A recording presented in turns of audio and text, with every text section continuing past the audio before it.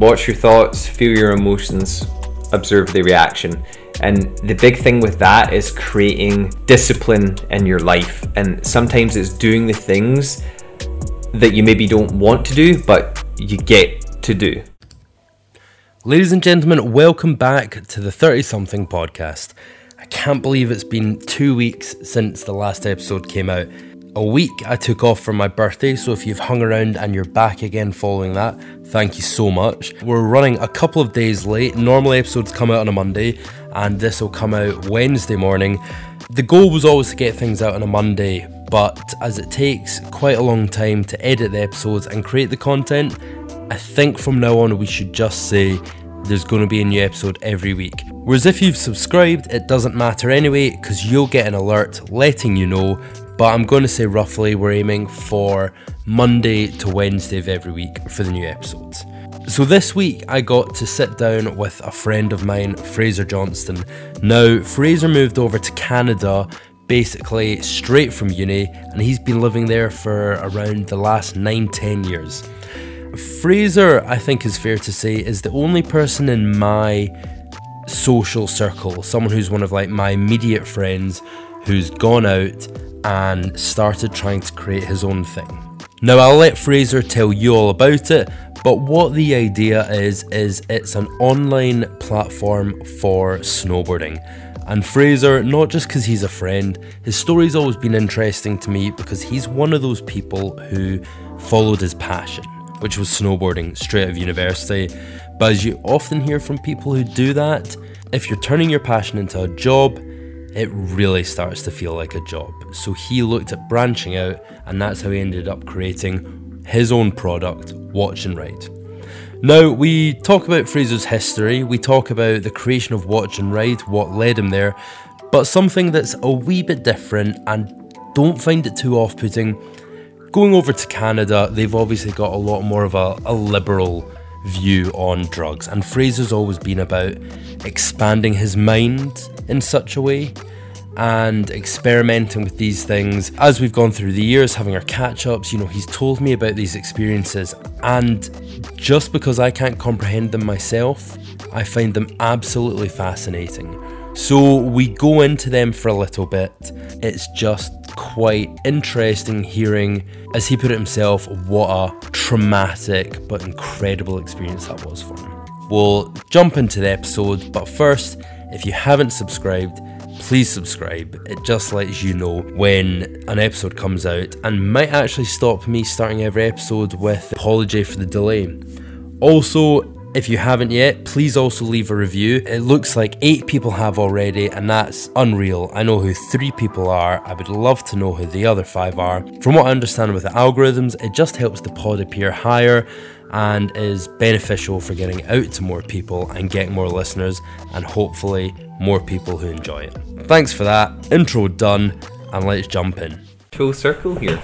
Yeah, From the playground to the podcast. Yeah, did you ever think we'd actually be sitting here doing a podcast talking about life? No, absolutely not. Life, business, relationships, everything's definitely evolved since we were 15 years old. It's fun being older. Yeah. Anyway, right, so the way I kind of like to start these things off is get you to pretend I'm a stranger, pretend I don't know anything, tell me a bit about your history, where it all started, where you've got to now, then we'll talk a wee bit about Watch and Ride, your experience. We talk about how you balance all the aspects of your life, and then plans for the future. Love it. So this part's easy for me. You just go on a roll. Amazing. So where to start? Grew up in Clarkston, Glasgow. Went to Carrollside Primary School, and from there went to Hutchinson's Grammar School. So started there in secondary 1. So for me, it was actually moving primary school to a new secondary school. Coming into Hutchie, it was a whole new friend group, everything. So that's actually where I met yourself, and I remember Kishan came up to me that first assembly we had when everyone was getting introduced, and so Kishan's a good friend of Johnny and ours. Got introduced there. For me, school, like being in a private school, now that I look back on it, amazing experience, because I see a lot of people didn't have the same opportunity in education that we had. So definitely very grateful for that experience there. The one thing that I did notice about Hutchinson's Grammar School was that if you weren't a doctor, a lawyer, an accountant, they didn't really want to know about you, or they kind of laughed laughed off any other career aspirations apart from that. What were your career aspirations at the time? So to be honest, I remember being 16, talking to the career advisor there, and I said, I want to be a snowboard instructor. And that's when I got laughed out of the Hutchie career office. And she was like, don't be ridiculous, your parents aren't wasting this money for your education here. I could go all day. This is about the guests. I could go all day, all in on my view of the school system. Sorry, fine. So that's what I thought, but we'll get to the snowboarding side of your life. So Hutchie happened, and... So from Hutchie went to Edinburgh University, so it was the whole thing, not necessarily pressure from parents, but there's the whole thing in west of Scotland. You go to high school, you go to university, you get your degree, you get your job. So for me, it was just a very natural thing. All my friends were doing it, so I had looked to Aberdeen University and Edinburgh University, got into both of them. So I originally had decided on Aberdeen, but it was a last minute change to Edinburgh. So I did a human geography and economics at uni. Had an amazing time at university, partied a shit ton, met a lot of cool people, but it was really there that started my thing of I have no idea what I want to do with my life with this degree. And that's where the thing in the back of my head was, let's get out of Glasgow, let's try the snowboarding thing, or just see what the world, it doesn't necessarily have to be snowboarding, it could be traveling anywhere, but I wasn't ready to commit to a career yet. If you knew quite early in, why didn't you just leave uni and go off and do it? The thing for me in talking to my parents, it was having a fallback plan. My dad had always said to me, what happens if you go out there and you break your leg? What are you going to do? So for me, it was always that thing. I did want a bit of security, and don't get me wrong, I love learning, I love education. So university was great. I was learning the whole time. I was partying, I was meeting people, and it did offer me a very nice lifestyle for 3 years. So I got my bachelor's degree. So I was at university for 3 years, got my bachelor's degree, and left before my honours. So that decision you're talking about there, that's when I made it, was at the end of third year. I was like, I know what I want to go and do now. I'm not going to waste another year of my life at university when I know I want to do this.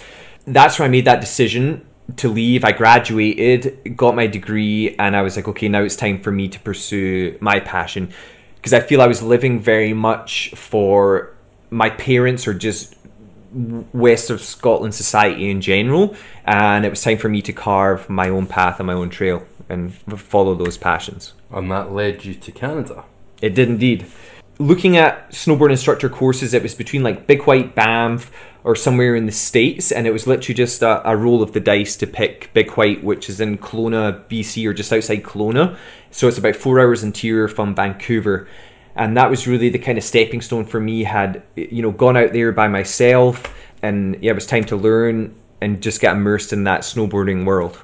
So you went over to Canada and you did the snowboarding course. You can talk a wee bit more about that, because one of the things people think is, if I go off and do my passion, this is so much easier when I know your life away. People have their passion, and there's all like the famous sayings like, if you love what you do, you never work a day in your life. But unfortunately, if the job you're doing is the thing you love, that love can kind of fade a little. Absolutely. And that's what happened, right? Yes, and that's kind of where Watch and Ride came in. So after I did that snowboard instructor's course, I went home for the following summer, and they said it was like a 12-week job interview. So came back the following winter once they'd said, you did a great job, everyone loved you, we want to offer you a place at the ski school. So I was doing about 130 odd days a year on snow, teaching in a uniform. You're teaching beginners, you're teaching experts, intermediates, and your body's shot by the end of that. And that passion turns into just feeling like a job. The ski school's making all the money, and you're getting paid tuppence as the person that's actually out there in the cold, in the snow, teaching 8 hours a day. So even though you loved it, there was just like a level of bitterness building. So it's actually really strange in the ski industry. The more qualified you are, the actually less they want to use you. So that was the thing for me that I really noticed, where when I started to get my level 3 and my evaluator certs, your hourly wage goes up. And then the ski school started to say, well, actually, we don't want to use you for these 2-hour beginner lessons or these, 3-hour, 6-hour privates, because it costs us more to use you than it does to use a level 1 or a level 2. Right. So that left me sitting there being like, hold the phone here. This is just insane. You can swear, don't worry. That was a holy shit comment, don't worry. This isn't this is for 30-year-olds. This isn't PG-13 or whatever. Yeah, so it's an insane system they have, because, if you're a plumber, a joiner, anything like that, the more qualified you get, the more you make, the more opportunity you have. Whereas there, it was almost felt like I was getting penalized. So that was the thing for me where I started to think, like, how do I cut out the middleman here, which was the ski school? To put it another way, that's what inspired you to create your own thing, Watch and Ride. Absolutely. So the big one was an injury, if I'm being honest. So at the time I had a marketing internship. So I would drive up to the mountain. I'd be up there for, I'd leave the house at about 10 to 7. I'd be up there for 8 o'clock. I'd be on snow for 8:30. I'd be teaching from 8:30 to 3:30, drive down the hill, and I was doing my marketing internship from about 4:30 to 8-9 o'clock at night. But why? I started to realize in the ski industry, people are there, they call them lifers. So they're in their late 40s, their 50s. They've been an instructor their whole life and they don't have a pot to piss in. It's this seasonal work. They would be a ski instructor in the winter time, making a good wage as a level 3 or a 4, but then in the summertime they'd maybe be a minimum wage job, either serving or working in a shop. And for me, I started to think, I want some security when I'm later in life. I want to have a house, I want to be financially secure. And for me, it was just, I love this, but if I keep going this path, I'm never going to reach that. So why not quit and go into a more standardized industry, a basic job? What made you want to go and do your own thing? I love being outdoors. I love teaching people.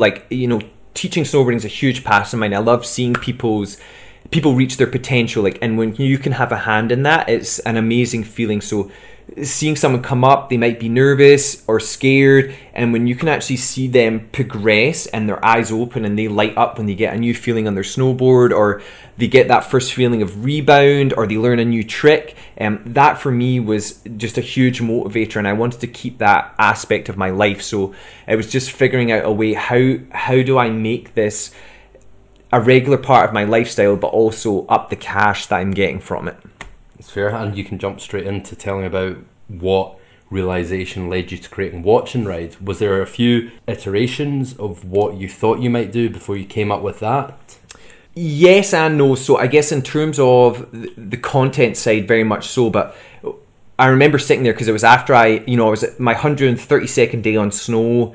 I dislocated my shoulder again doing a trick I'd done 100 times, and it was just because I was exhausted and tired. Just a bit of background, Fraser has had trouble with his shoulders throughout the years, which is, how many times would you say they've dislocated? Oh, like 44 I think we're at. 44. That's a combination of the left and right. I was sitting in a sling again, back in my flat, and I was doing a lot of video backgrounds with the marketing firm I was working for, and I just had that light bulb moment that was like, hey, if I can record the system that I teach people with, make it easily consumable, a cheaper alternative to ski school, and just accessible, I'd be on to a winner. So that's really where the idea of Watch and Ride started. And I remember when I had that light bulb moment, I almost had the flash forward of 10 years, saw the school at its full potential, and for me that's the vision that's still keeping me driving forward right now with the online snowboard school. It's still that I remember the light bulb moment it happened, and even though there has been hard times or anything, that's the thing that's kept me going, because I remember if I can make this accessible and cheaper for people, I can really start to grow the sport of snowboarding. What is your creation? So the online snowboard school, so we have two packages we sell. So the first one that launched was the Master of the Mountain series. So when you're talking about the evolution of the school, so my sweet spot with teaching was intermediate experts. And when we launched the first package, it was basically the 5 how-tos of snowboarding. So how to stand, which is the foundations of snowboarding, so how you're actually standing on the board. How to steer, so it's actually using the lower joints to direct the board. How to grip, which is basically how to use your edges on the board, so how to control speed from that. how to move, so how to manage the forces underneath your feet, and then how to blend, which is basically combining all the other skills together so you're riding like a pro. So when I first launched that package, a lot of the feedback was like, I'm still stuck on one edge, or I've never actually snowboarded before. So that was actually aimed at people who are already turning to expert skill level. So for me, it was looking at that and just listening to the feedback saying, okay, let's create a beginner product now. So that's where the beginner series came in. So it's called the Snowboard Learning Pyramid, is my little system for it. So it basically takes you all the way from the fundamentals all the way to turning. And then from that, we now have the ability to upsell or move people into the Master of the Mountain package from that. And this is a platform, people log in online, they can watch all the videos and... Absolutely. So I guess you would call it an e-learning platform. So all the videos are there. There's over like 80 videos. Each video has what we call like a keys to success. So it's what we're doing, why we're doing it, and how we're doing it. It's basically like a little infographic. And you have your snowboard IQ or your bonus knowledge. So your IQ out in the world, I call it snowboard IQ. So it's basically how you're reading the mountain, understanding the consequences of the decisions you're making, and basically just that ability to analyze what you're doing and where you're doing it out on the hill. Well, so one of the big struggles that I'm sure people think when they hear about any sort of e-learning platform that is to an actual physical activity, that's where maybe there's a struggle for uptake in people's eyes. How do you convince them otherwise? How do you explain that? Two things to that question. So I guess the way we capture people with it is we have our SB Quick Tips series on Instagram. So short, snappy tips under 60 seconds. Ton of value, and people go, oh, like I've never heard this before. Let me sign up for the free trial. That's a little link in the bio. And the big thing with learning online is what I've tried to introduce to the school is basically analyze your ride. So it's where people upload videos of themselves riding. I give them video feedback and say, this is going on. You're broken at the waist here. You're a little on the back foot. If you do this lesson from the school, that'll kick out your bad habit. Go and practice this. So it's actually correlating the in-person instruction or the video feedback to the lessons in the school. So that's where I try and make that crossover so it's actually like as effective as an in-person lesson. Mm-hmm. Now, one of the things that will be the most interesting for people listening, all the shit you've gone through. Watch and Ride's been in the making for 7 years? No, oh my goodness, it's not that long. It's about 4.5 now. 4.5. Yeah. So we're at 4.5 years. We're obviously hoping it's going to get to the point where people start describing it as an overnight success. Even though you and I both know the graft that's gone into it. Just get into it, because I know for people who are listening, it will be our friends and hopefully down the line, people who want to get real value and takeaways, maybe want to start their own thing or they're figuring things out. And I think if they hear people's struggles of what they've been through, if they go through it themselves, maybe, just maybe, it'll provide some inspiration. And you've not given up. So if you could maybe just give us the top 2-3 challenges that you've come across in the last 4.5 years, how they made you feel and what you did to get past them. Business is a savage game, for sure. Unforgiving. The market doesn't owe you anything as well. So that was a big lesson. Was, I guess, the first thing I learned was almost build it and they will come. That was definitely the mentality I had. Was I saw there was an issue with ski schools being overly expensive. You're paying over $990 US for a 6-hour private in Aspen, which is just insane. Overly expensive, they're super time consuming, and they're highly dependent on the instructor you get. Some of the instructors you end up with in a lesson are super shitty, they're not athletic, they don't understand the sport, and you can have a really bad lesson experience. So I thought, if I launch this product, people will flock to it, like you say, overnight success, but that didn't happen. And I realized that there is a product side to the business, but then there's the whole sales and marketing side, which is a completely different beast. So it was a big thing. I remember the first time I launched the product, we got about, over that first season, it was about 500 students, and about just over or just under 100 of them were paying. And that was definitely a kick in the teeth for me. It was a real sour moment, because I'd expected tons of cash coming in from it, being self-sustainable, not having to raise any money. And yeah, it was definitely a big letdown, and it was a big ego chap too. And I almost felt like a failure with it. And, I had, Shelby, who's my wife, and she was like, look, man, like, you've created this product, you've got people using it, people are loving it. And for me, it was just never enough. So it was starting on that whole journey of expectation of how you're actually seeing your business and how you want it to grow. So yeah, that was probably big number one, was just the letdown of that first product launch and then having to learn the sales and marketing side of the business.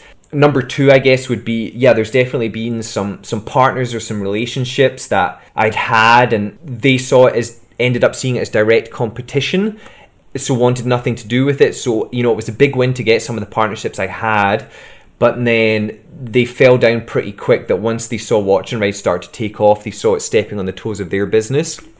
When you say you're stepping on their toes...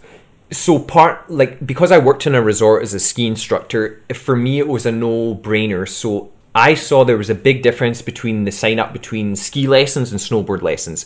So usually when I was teaching, I was basically instructing instructors how to instruct. Mm-hmm. When like Christmas time, President's Week, the busy periods, I went from training instructors to public lessons.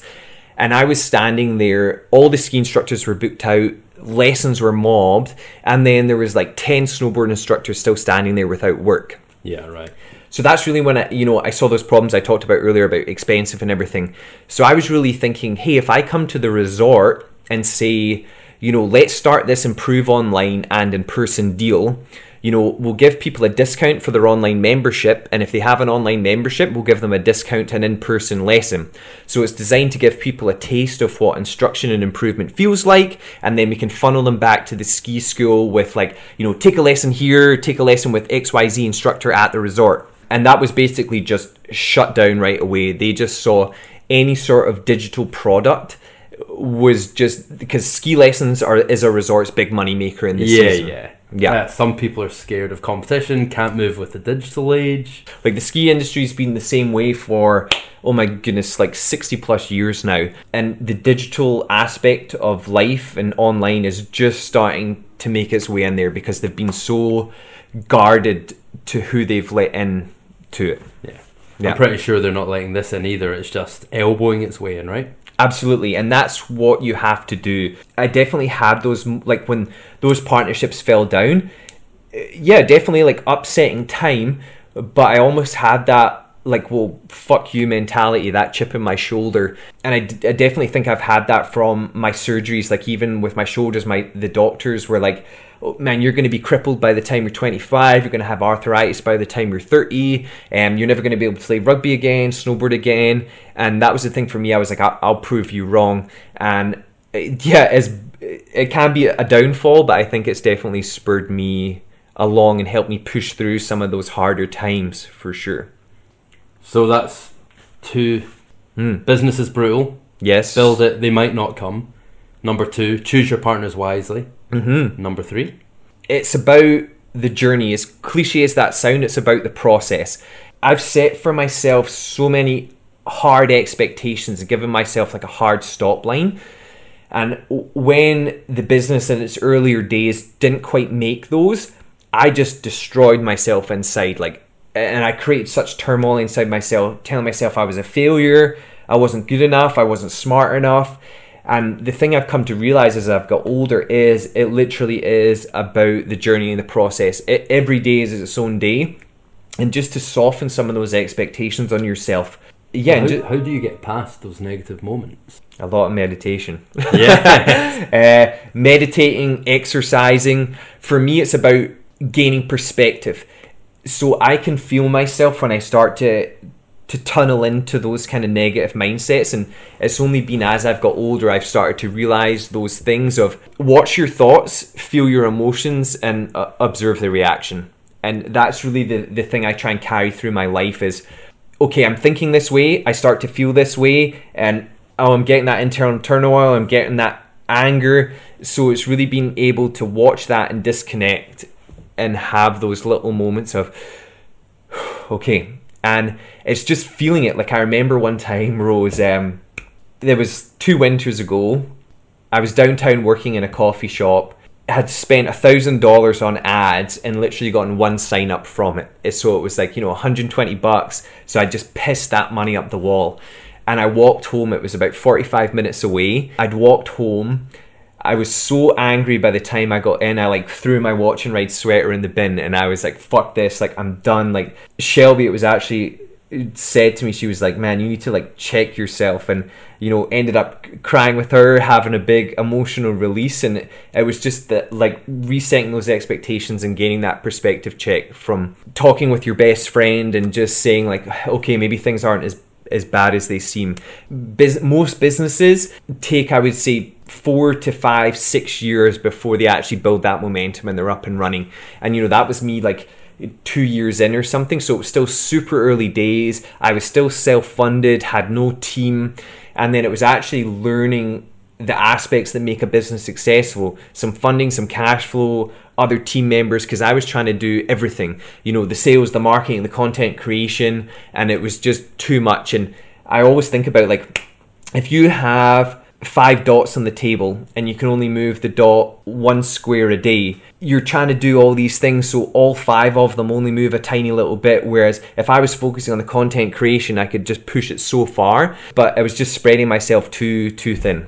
So a quick overview of where you're up to now with Watch and Ride, and you want to dive a wee bit into the investments you've gone for, the partnerships you've had, the strategy of where things are at now and where you're going to take it. Cool. So the school's up to 1,500 students now, so definitely grown a lot.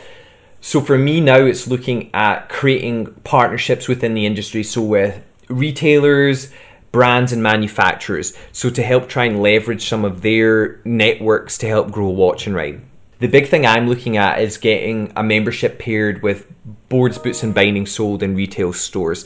So that's a no-brainer for me, because if someone buys a board, a lot of the time they're just basically wasting all the money they've spent. You'll see someone spending $800, $900 on a snowboard, but if they don't actually know how to get rebound or bend a board, all that money's wasted. So to actually teach people how to use their equipment and also be armed with the safety knowledge to be safe out in the mountain is a huge thing for me. Injuries and collisions are a massive problem. So many people get hurt a year by being taken out by skiers or snowboarders. Any new rider or any intermediate or expert who's buying a board is getting that knowledge. The sport's just going to grow because it's going to be safer, more people are going to get into it. For me, I guess I've spent about now 60 G's of my own money over the 4 years through filming the product, incorporating the company, corporate tax filings, things like that. That was the big thing for me. Was I actually went through, it was called the Okanagan Angel Summit. So it was an investment competition that ran in April 2019. So I got through to the quarterfinals of that, and the big thing was, okay, where's your team and where's your reoccurring revenue? You're one person who's doing all this. What happens if you get hit by a bus tomorrow? Can you not just say to them, that's what I need the money for? To hire a team? Absolutely. So that's where I really started to look at it, because when I started Watch and Ride, I have those typical West of Scotland parents, never be in debt to anyone, never take anyone's help. And just with that kind of chip on my shoulder, I wanted to do it all myself. Yeah. So really, as I was maturing and getting older, I started to realize, okay, I need to plug in other pieces to this business.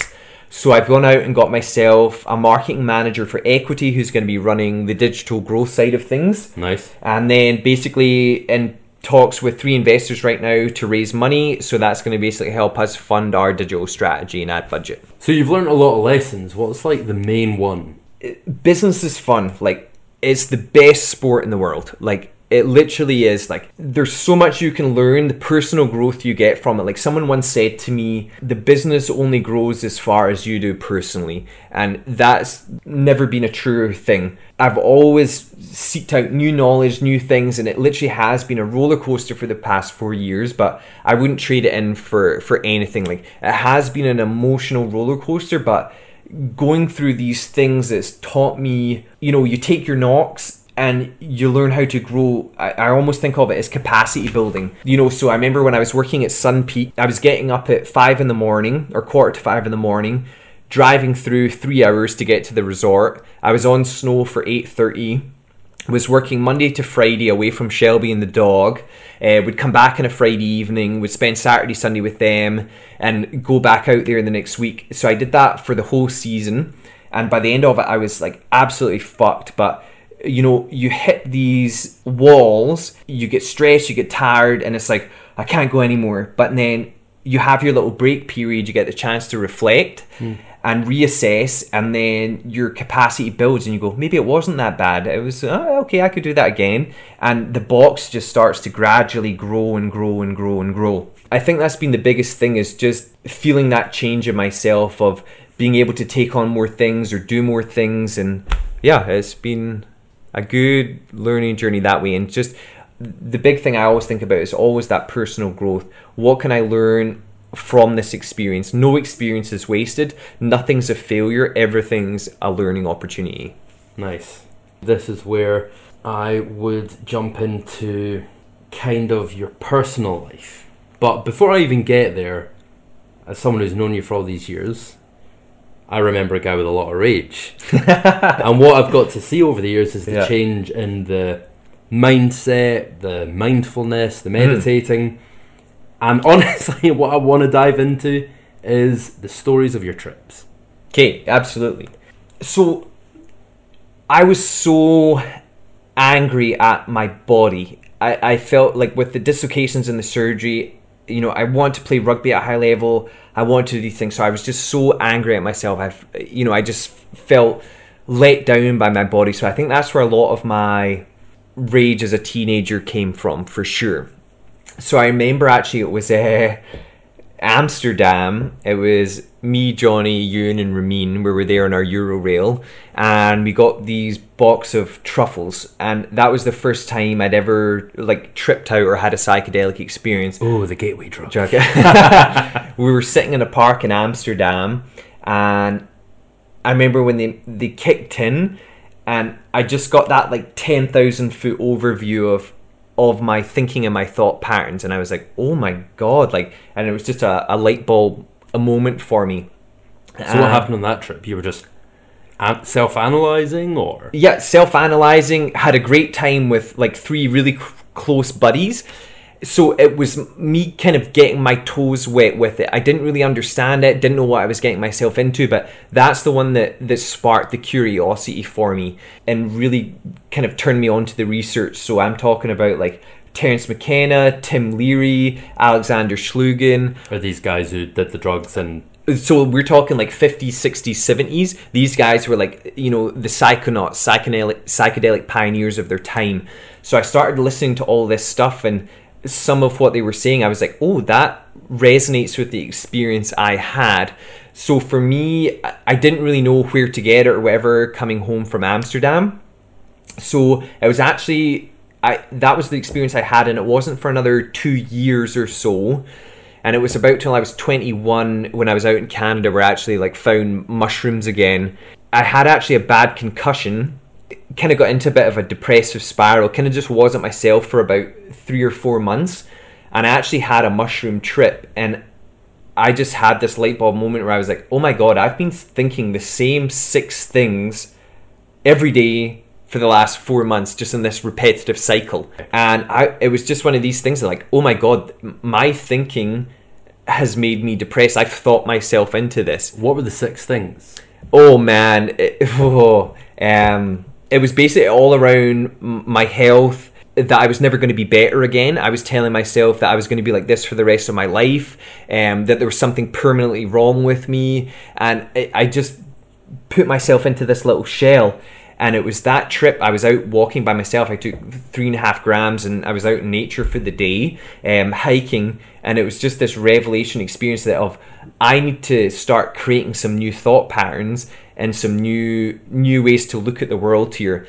And from that, it was just this thing that the next day I had this afterglow, and I was completely cured of my depression. Never thought about those things again. And that was really the thing that carried me forward and kind of put me on this path of, okay, I'm here for a reason, I have a purpose, and it's time to go and take action and start to execute on these things. And even I remember being in a float tank, so sensory deprivation tank, for those that don't know. So you're basically in about 6 inches of water. It's full of 1,000 pounds of Epsom salt. There's no light, no sound.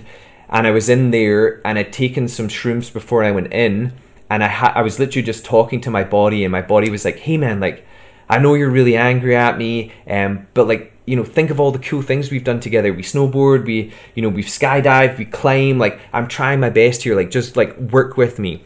And it was this really like weird, esoteric, spiritual experience I had, like communicating with myself in there. And I was like, okay, body, like, I'm going to do my best on my end, and you do your best on your end. I'll focus on the mind, you do your stuff. Yeah. And ever since then, like, my health's been amazing. And yeah, so it was that kind of journey of floating. And I almost think of floating as just like, you're almost like peeling back layers of the onion. Like, the more you get in there, and the more you shut your mind off, and you get into that kind of free-form thinking where... Because the first 10 minutes you're in the tank, your brain's like, think about this, think about this, think about this, think about this. But then after that kind of 10 minutes when you're focusing on your breathing, that's where you get that separation start to happen. And you can start to think about things in new ways that you possibly haven't thought of. It says left-right brain synchronicity, your hemispheres sync up. And you have some, amazing thinking process in there. So for me, business, it's been exceptional. Like, some of the best ideas I've had are in that float tank. Shrooms is one thing. Like, I've never done like acid or anything like that. It's always been like natural for me of like weed and shrooms. Looking at the DMT aspect, it was always one of these things, like these kind of psychedelic explorers I talked about. They were like, you know, this is the mountaintop of psychedelics, the kind of pinnacle. I was always just so curious about it. It's one of these things I always think it finds you. Like, the time will come when you'll meet the right person, when they'll be like, hey man, like, I've got this, do you want to try it? And that's what happened for me the first time. So smoking it the first time, it only lasts 15 minutes. It's literally, they call it the businessman's trip. It's like a rocket ship. It feels like you're gone for 10,000 years, but in that space, like, the only way to describe it is spirit realm, soul realm. You're completely switched out from physical reality, and you're there communicating with something. Still to this day, I'm not sure if it's God, your higher self, the universe, but you're having a dialogue with something in a space that isn't physical. The interesting thing about it is that everyone seems to have the exact same experience.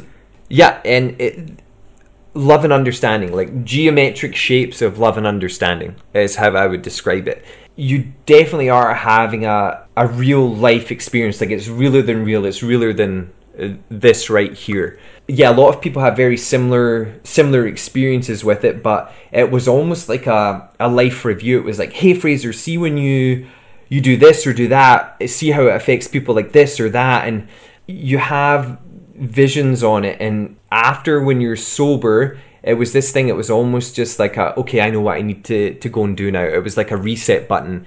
Any sort of depression and anxiety gone, and it was just a real nice reset button is what I would call it. Going into any more sort of detail about what impact that had? Because a reset sounds great, just could mean a lot of things to a lot of different people. So the way I would describe it, almost like I did before, it's like an afterglow. So like for how long? Weeks, months. Right. Like, I just felt so calm and at peace with the world and at peace with what I was doing. And it's just that thing, okay, this, just accepting, like, this is the path I'm on, let me walk it. Because before, I was always like in a rush to get somewhere or make more money or make Watch and Ride bigger. But after that experience, I was just like, like, okay, breathe. Like, this is the path I'm on, whatever happens, happens. And it was just that thing of everything is going to be okay. What long-term impact do you think that's had on things? Like, how long ago did you do it? I've done it twice. That was about 4 years ago was the first time. And so just looking back on the one 4 years ago, what long-term impact would you say that's had? I understand completely that you're saying it's made you more accepting of what way the business may go, but what else in a general sense? I never really feel depression, anxiety, or boredom. I just have a natural fascination with the world and where my journey's going. And number 2, which was the recent one, which was the shamanistic experience. Yeah. So what made you decide to do it again after 4.5 years? To be honest, it was completely out the blue. So the first experience, I was like, that was an insane experience, like overwhelming, but beautiful and amazing. And Shelby asked me that. She was like, would you do it again? And I was like, like I wouldn't be in a rush to do it again. And just the guy that introduced me to it actually ended up moving away, so I just didn't have access to it. And to be honest, for me, even now I'm still kind of processing elements from that, so I wasn't really in any sort of rush to go out and find it again.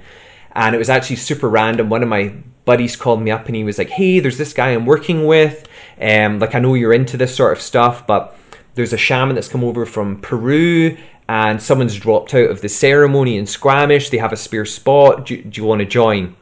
I was like, yeah, absolutely, let's do it. And I told Shelby about this and she was like, what the fuck, like you're gonna go to the woods and trip out with some old guy you've never met before? And I was like, yeah, sounds like a great time. Or the start of a horror movie. Exactly. I drove through to Squamish with these 3 other people that were participating in it. You didn't know them? Didn't know them at all. We met the guy, so Dr. Andrew McLean Pagan, so fully licensed medical doctor. He actually was born in Scotland, went to China, went to Peru, so fully licensed doctor, everything, and he kind of went into his alternative medicine, got in with some of the tribes in the Amazon, learned the kind of ancient shamanism and all the rituals and how to use these plant medicines. So full legit shaman. How old's this guy? Oh, he's in his, I would say, late 60s, early 70s now. Lived some life, all right. So, absolutely. So when I rocked up there, he was wearing his chakra hat, so all the different colours, full white beard, and with his shawl, and I was like, what the fuck have I got myself into here? So he did this interview with us the night before. He wanted to make sure everyone was like semi-sane or was doing it for the right reasons, like, you know, what kind of psychedelic experiences have you had before this, so everyone kind of got the A-OK approval.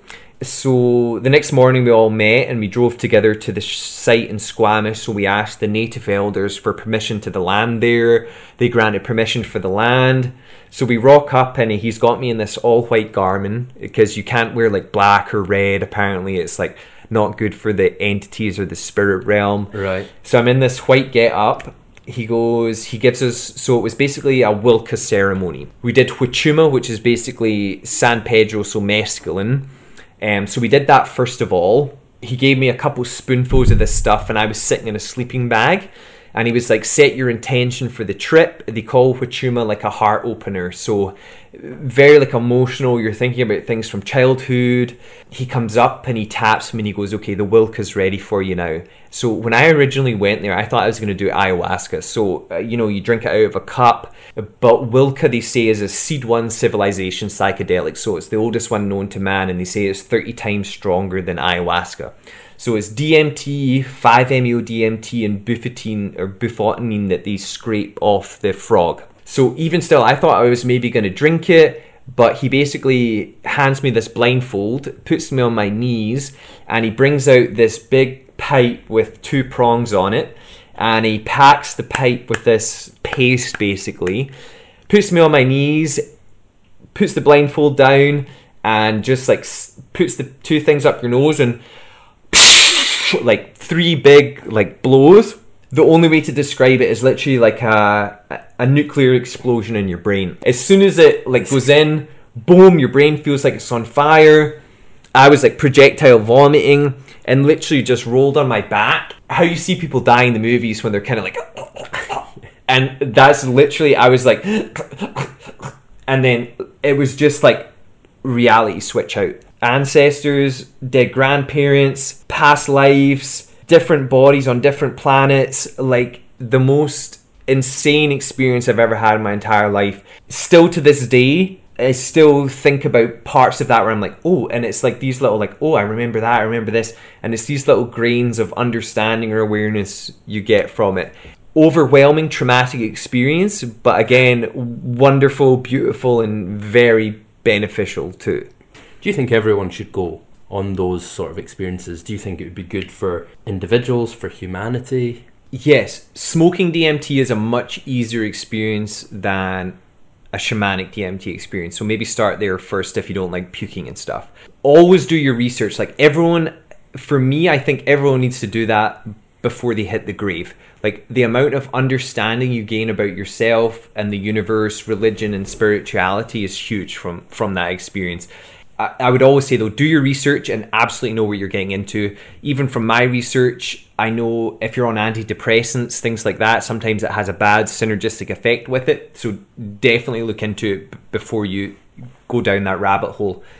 The one thing for me with DMT is it's like it's burned a feeling of, you know, that feeling when you're deep on meditation, when you're calm, you feel that connectedness, everything's one. So that feeling has been burned into me from DMT. So even if I find myself get off kilter a little bit, I can very quickly come back to that centered spot from that experience. All the time? It sounds too good to be true. Or... Yeah, don't get me wrong, I definitely still go down some of those paths, but I don't hang on to it all day now. Like I can be like, okay, I've had a bad 15 minutes, hour, 2 hour, like, and it's water off a duck's back. Let the river flow. Yeah, for sure. That's absolutely one thing I'd say. So not perfect, but it's allowed me a little more ability to reflect or have a little more self-awareness. How do you know that's not just your meditation and yoga paying off long term though? How do you know it's those experiences? DMT is like meditation on steroids plus aliens. Like, it's literally a shortcut. So for me, like, you know, everyone's like, you know, if you look at monks or anything, amazing way to dedicate your life. But, you know, for me, meditating 10 hours a day at the ashram, I would rather just take 15 minutes and do DMT and get to the same spot. It's a hack. It's a hack, for sure. And that's the one thing is, you know, if you're doing DMT once a year or once every 2 years, that's a lot. It's a lot. And the big thing I'd say to people is, it's the integration is the biggest part of it. Like, your world gets spun upside down with that. And it does take over weeks or months. You integrate parts of the experience and it just kind of settles into you. So even the shaman said to me was, for 4 days after this, don't talk to anyone about the experience. Just let it like sit in you. Yeah, settle. Yeah. Settle. And even afterwards, I've had weird things where I've had not necessarily flashbacks, I'd call it, but there's been things where I've been like remembered certain aspects of the trip, and it's just been a new integrative thing where I've like, oh, I've learned that lesson. And so integration is a huge piece where you see people they try and find the answer in chemicals. They go up, they go down, they go up, they go down, they go up, they go down, and they're searching for the answer in the trip, which doesn't happen. You have to be in this reality, sober, physical. So wait, so when you're saying people taking chemicals, do you mean your standard drugs that people are taking? Or no, so usually like I'd say like, yeah, acid, shrooms, DMT, like it's like a weekly thing or whatever that they're like, they think they're getting some answer on these drugs and it's not. It's like... You mean they get it when they're on the drugs, but then when they're not on the trip anymore, it's as if it never happened. Yeah, and they can't integrate. Yeah. Also, the experiences terrified me, man. Like, it's a very humbling thing. Like, so even a mushroom trip, like, I mean, I've done mushrooms maybe, like, I'd say maybe 13, 14 times now. And every time I have one of those experiences, I do not take it lightly. I go in there, I'm like, I meditate, I know what I'm getting myself into, and it's not an easy thing for me, but I know it's work that has to be done. So I respect them absolutely. These plant medicine, they're teachers. They are teachers. They teach you a lesson about yourself, about the universe, about spirit, and if you aren't respecting that, you're going to get your ass kicked. I find it very interesting. But we'll move on, because for anyone who hates the idea of these sort of things or drugs, this has been a horrible episode. Yeah, absolutely. But hopefully anyone who is curious about that sort of stuff has learnt something. So now we'll get into the other meaty aspects. The focus on being in your 30s. Just happened, the last couple of months? August 5th. August 5th. I'm sure I sent you a birthday message. You did. Yeah, good. Still have it in me. Thank you, Facebook. But you have a bit more of a... You know, you've got a very different experience to a lot of our friends. Some background on Fraser. Moved to Canada 9 years ago. Mm-hmm. Told us after 3 or 4 years of living there that he just proposed to his girlfriend. Mm-hmm. Shelby, if you're listening, hi. Yeah, love of my life. Yeah. But it turns out they'd actually already been married for 2 years. yeah. That's what happens. You've got that international relationship. You got to do it, even though Threatened for with being kicked out of the country. yeah, and even though for 2 years you told us you were sponsored through your job. Yeah. So you married Shelby. How long have you guys been married for now?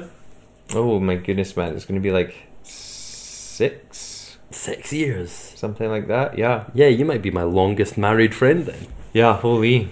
You and Shelby, she's obviously been with you through the whole setting up the job, the whole dark times. You guys just bought a dog together, Mrs. Beans. The question I ask everyone at this sort of stage is, how do you find balancing it all? I'm not sure what number I'm going to make this podcast yet. Mm-hmm.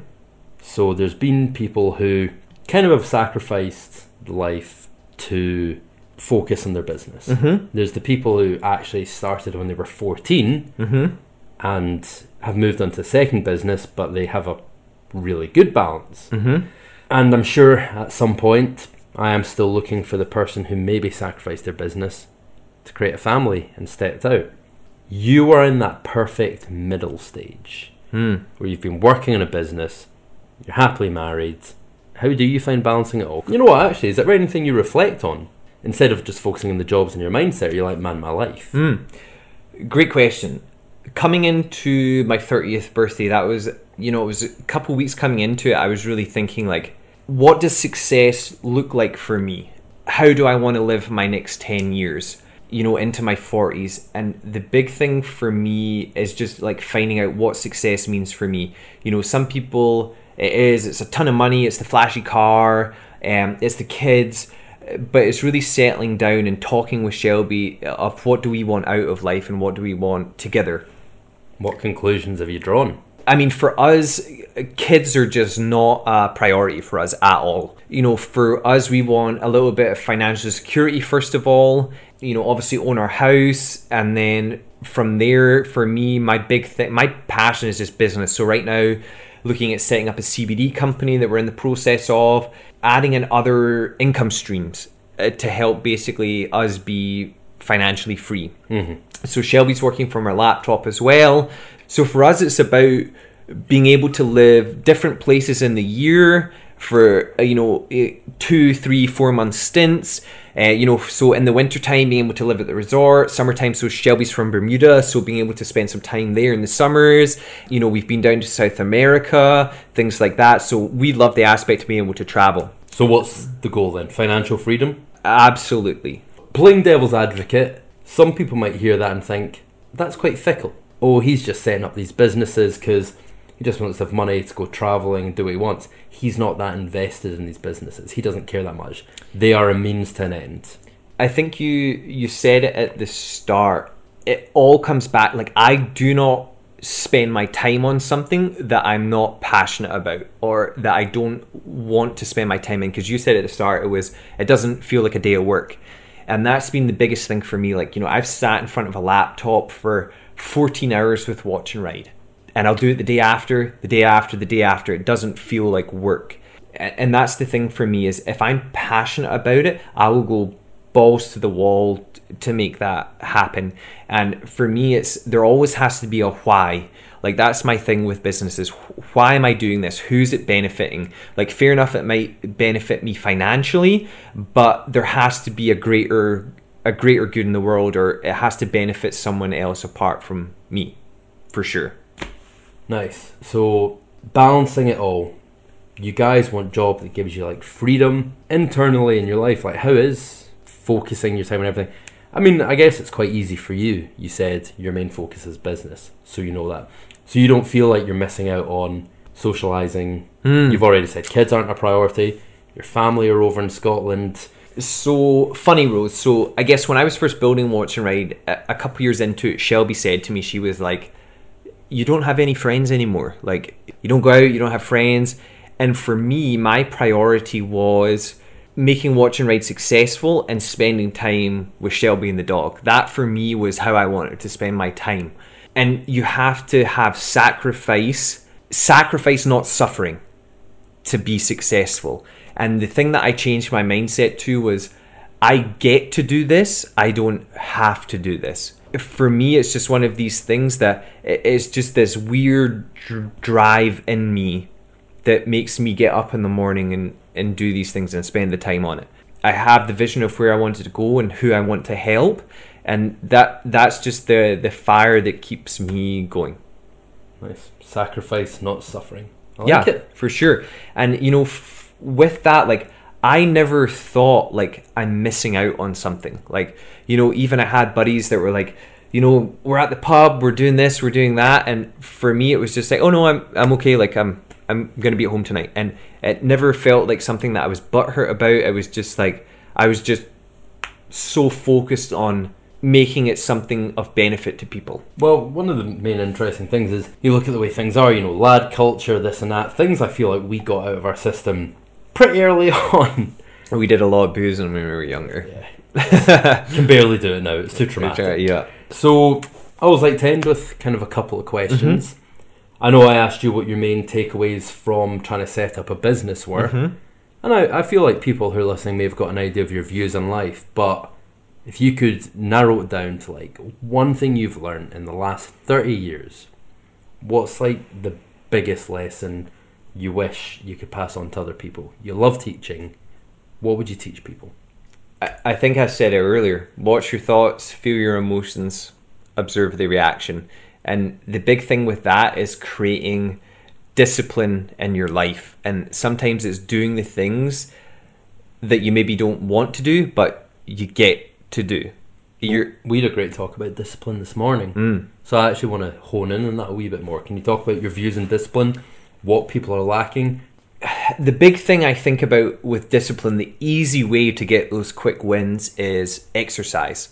No matter what shape you're in, if you get your ass up and work out, walk, run, that's an easy way to quickly move the needle. And the big thing for me is my health. Like, if you don't have your health or you don't have a relationship with your body, you've got fuck all. Like, your body's your vehicle that carries you through life. If you're overweight or you're unhappy with yourself or you feel sluggish, like, look at those things and look at the habits that you have that have got you to that point in your life, and start to think, how can I create new habits to help my vehicle be something that's effective and efficient, to help me run a business, do my job, run my side hustle? Because if you don't have control and a good relationship with this, you can't really go that far, or you end up burning out, having a heart attack. You know, it all starts with the relationship with yourself.